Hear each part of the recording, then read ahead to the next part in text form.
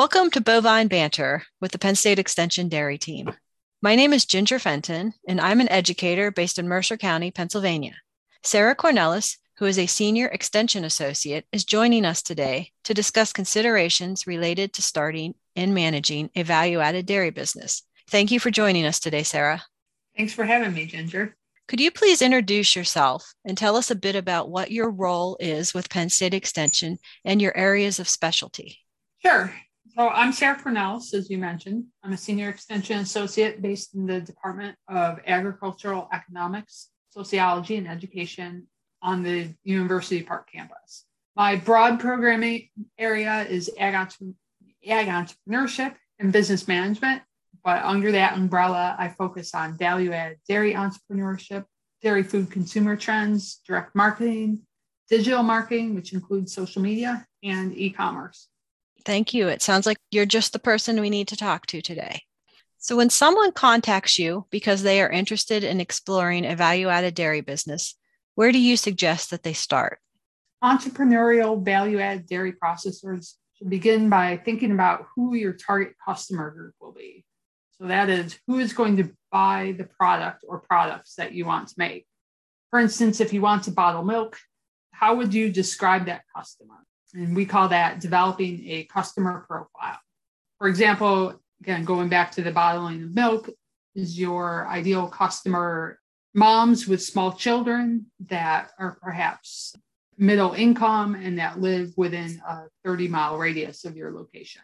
So that gives you a place to start in terms of thinking about, how you can market your product to them.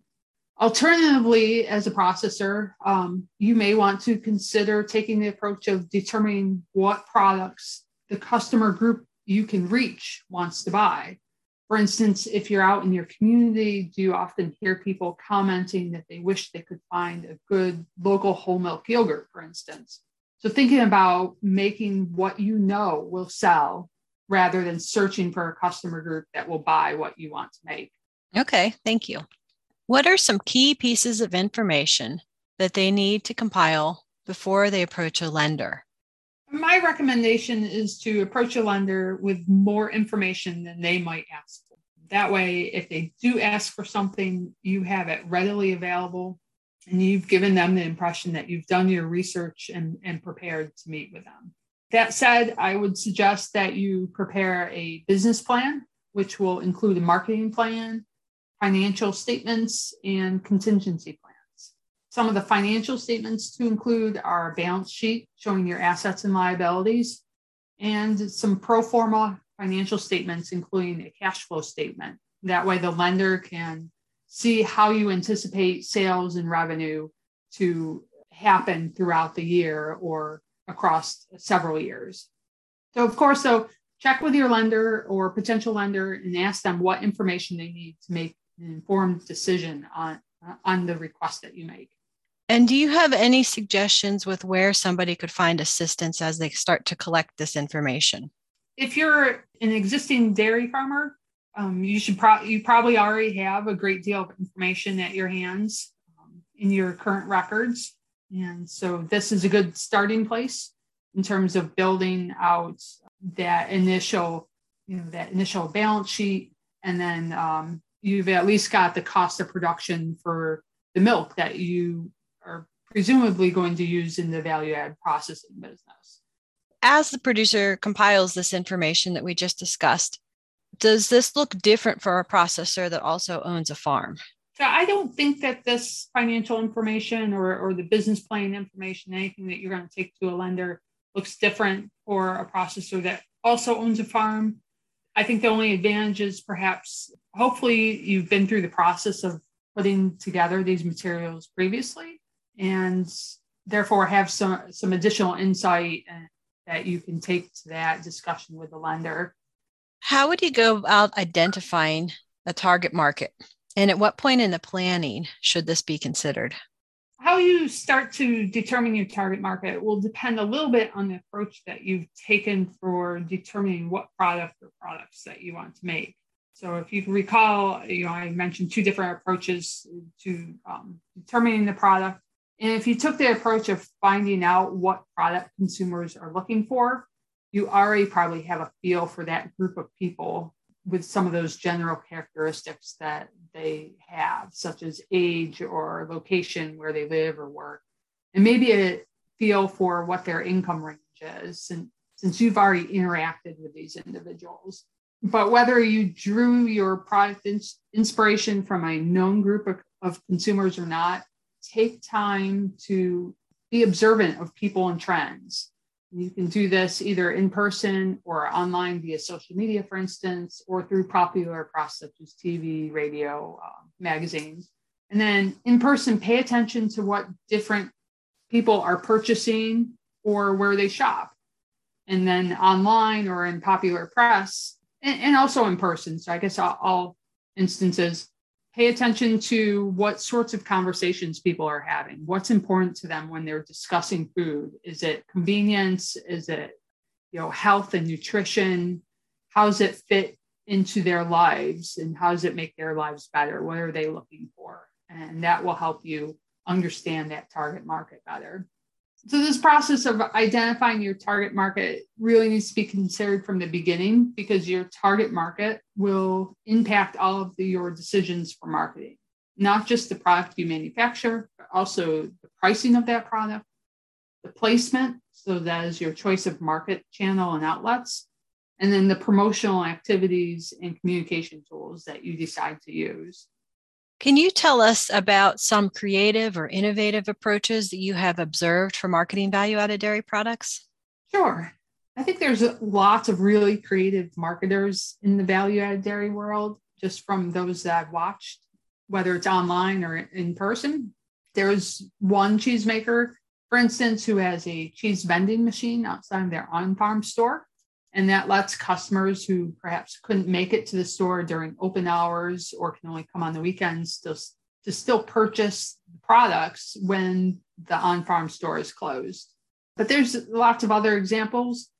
I've seen a couple of value-add processors who are offering their products in party favor sizes, say for weddings or corporate events. And that's an interesting and neat twist on value-add dairy, I think. I don't think that's something a lot of folks think of as a party favor. There's also now Facebook Shop, and that's not necessarily innovative, but it's new. And so there's processors who have jumped on that wagon and decided to utilize this new tool to get their products in front of consumers and hopefully generate or initiate those sales. And then finally, I think during COVID, there were number of cheesemakers who began doing different things in order to market and sell their product and get it to the consumers. So we saw cheesemakers that were offering virtual cheese tastings where they would send product out to groups or even individuals who signed up for an event and then joined them online at a specific time and talked about and tasted the cheeses that they had sent to them. But then also subscription boxes is another way of getting the product out to people on a regular basis and maybe introducing consumers to some different cheeses that they had available to them that they weren't able to introduce through sampling at live events. How would a processor determine the price that they want to set for their product? Setting prices starts with knowing what it costs to produce the value-added dairy food that you're going to process. So if any of you own the dairy farm that is supplying the milk, your cost of production needs to include the value of that milk.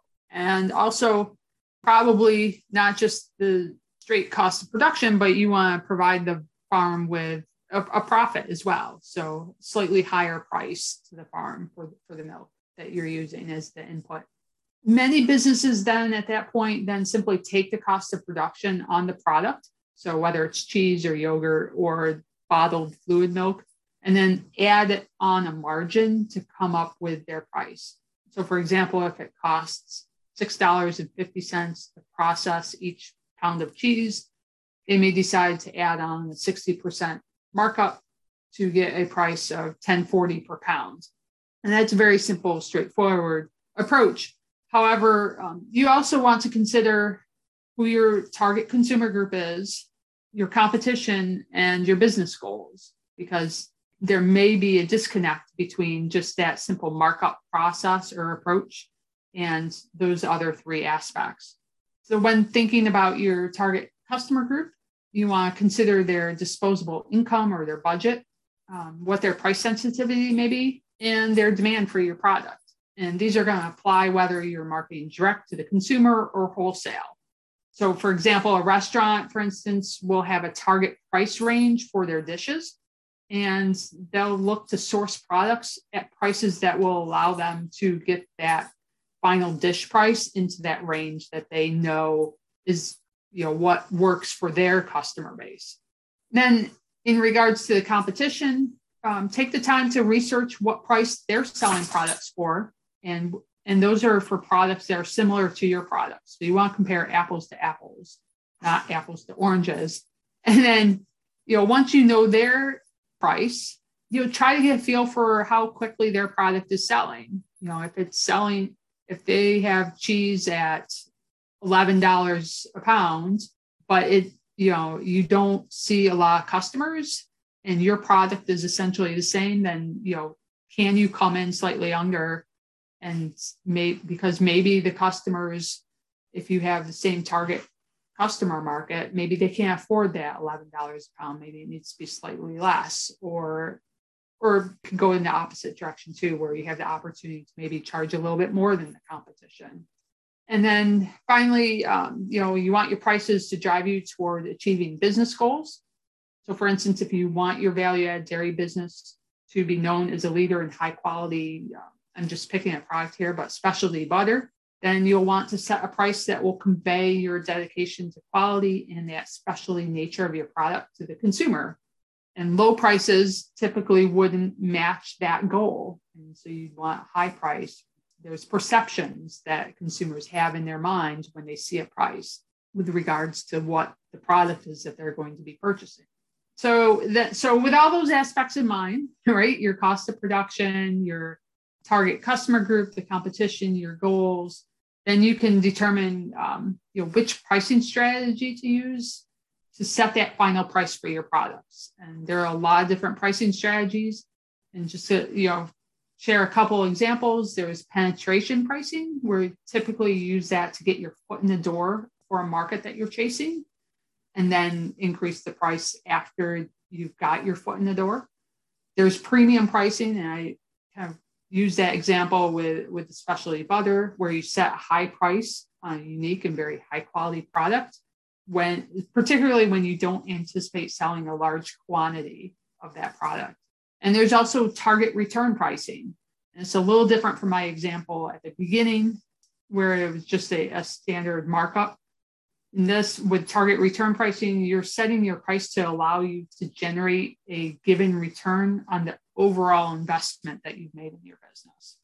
So that's how I would suggest a processor look at determining their prices. Thank you for sharing that useful information. What are some key resources that someone who's considering a value-added dairy business should have? I think everyone should have that support system or a team available to them. And it doesn't matter whether it's a formal team or just some trusted individuals that you can go to with questions, or that will listen to you maybe when you're going through difficulties, for instance. And these could be people with other value-added dairy processing businesses, or they could just be business owners outside of the dairy business. There's a lot of great things you can learn from people in other areas of business, not agriculture or dairy, for instance. They have their own experiences that they can share and their own insights from that outside perspective. So I think other people to rely on are, key for any business owner. You're always going to confront different circumstances and situations where having another opinion or being able to get additional input, or perhaps that network to access resources that you don't have available to you, is going to be crucial. Should the processing business be considered as separate from the farm business? So most definitely. I would set them up as two different businesses, and this is for a couple of reasons. First, you want to avoid being in a situation where one business, so whether it's your dairy farm or the value-added dairy processing business, is subsidizing the other business. So you want both businesses to be profitable on their own. And a lot of times, well, I shouldn't say a lot of times, but it's not uncommon for folks to look at value-added dairy as a way to make their dairy farm sustainable, financially sustainable. But value-added dairy business needs to be financially sustainable on its own. And I go back to where you need to pay the farm a profit for the milk that you're taking from it. That way, both that dairy farm is profitable with the on the milk production side. What the cost of production is on the value-added dairy business side, in case the situation ever came along where you needed to source milk from another dairy farm, then what those costs of production is for the processing business. So that's the financial kind of reason. Also, consider exposure to liability for each of the individual businesses. And by setting those businesses up as separate entities, hopefully you're able to protect one business from the other. For instance, if someone who consumed your dairy food product were to become seriously ill or die, hopefully by having the processing business separate from the dairy farm business, you can avoid or lessen the impact from any potential litigation that may take place. Certainly, I'm not a lawyer, so you want to discuss that with a lawyer to ensure that you have the business structure that is most appropriate for your individual situation. So as we begin to wrap up, Sarah, is there one key consideration that you would like for producers to consider before starting a value-added dairy business? I think it's crucial that someone considering starting a value-added dairy business, that you make sure that this is what you truly want to commit to, this type of processing business. It's very easy to have ideas and to kind of fall in love with ideas, but actually going through the planning process and starting and making this business a success is going to require a very different skill set than dairy farming does. And manufacturing value-added dairy foods isn't a type of business that you can start overnight. There's a lot of equipment that has to be purchased, either retrofitting or building new facilities, developing markets. All of those things take time, and you really have to be invested in it and know that you can sustain the enthusiasm that you had for that initial idea throughout all that planning process, that time that it takes to get started and build the business to where it's a success. Because that's kind of what a lot of people, they go from the idea and like, I'm going to be really successful. And so you have to kind of remember that there's this, length of time in the middle that you're going to have challenges, and you still need then to have that commitment and that dedication to the business. So, while you're taking that time to plan the business, also make sure that you take the time to reflect on all those potential challenges and whether you're truly committed for the long run. Well, thank you, Sarah, for taking the time to talk to us today. And thank you to all of our listeners. Don't forget to tune in to Bovine Banter next Tuesday, when Extension veterinarian Dr. Adrian Berrigan will be discussing regulations related to the value-added dairy with Carrie Williams from the Pennsylvania Department of Agriculture.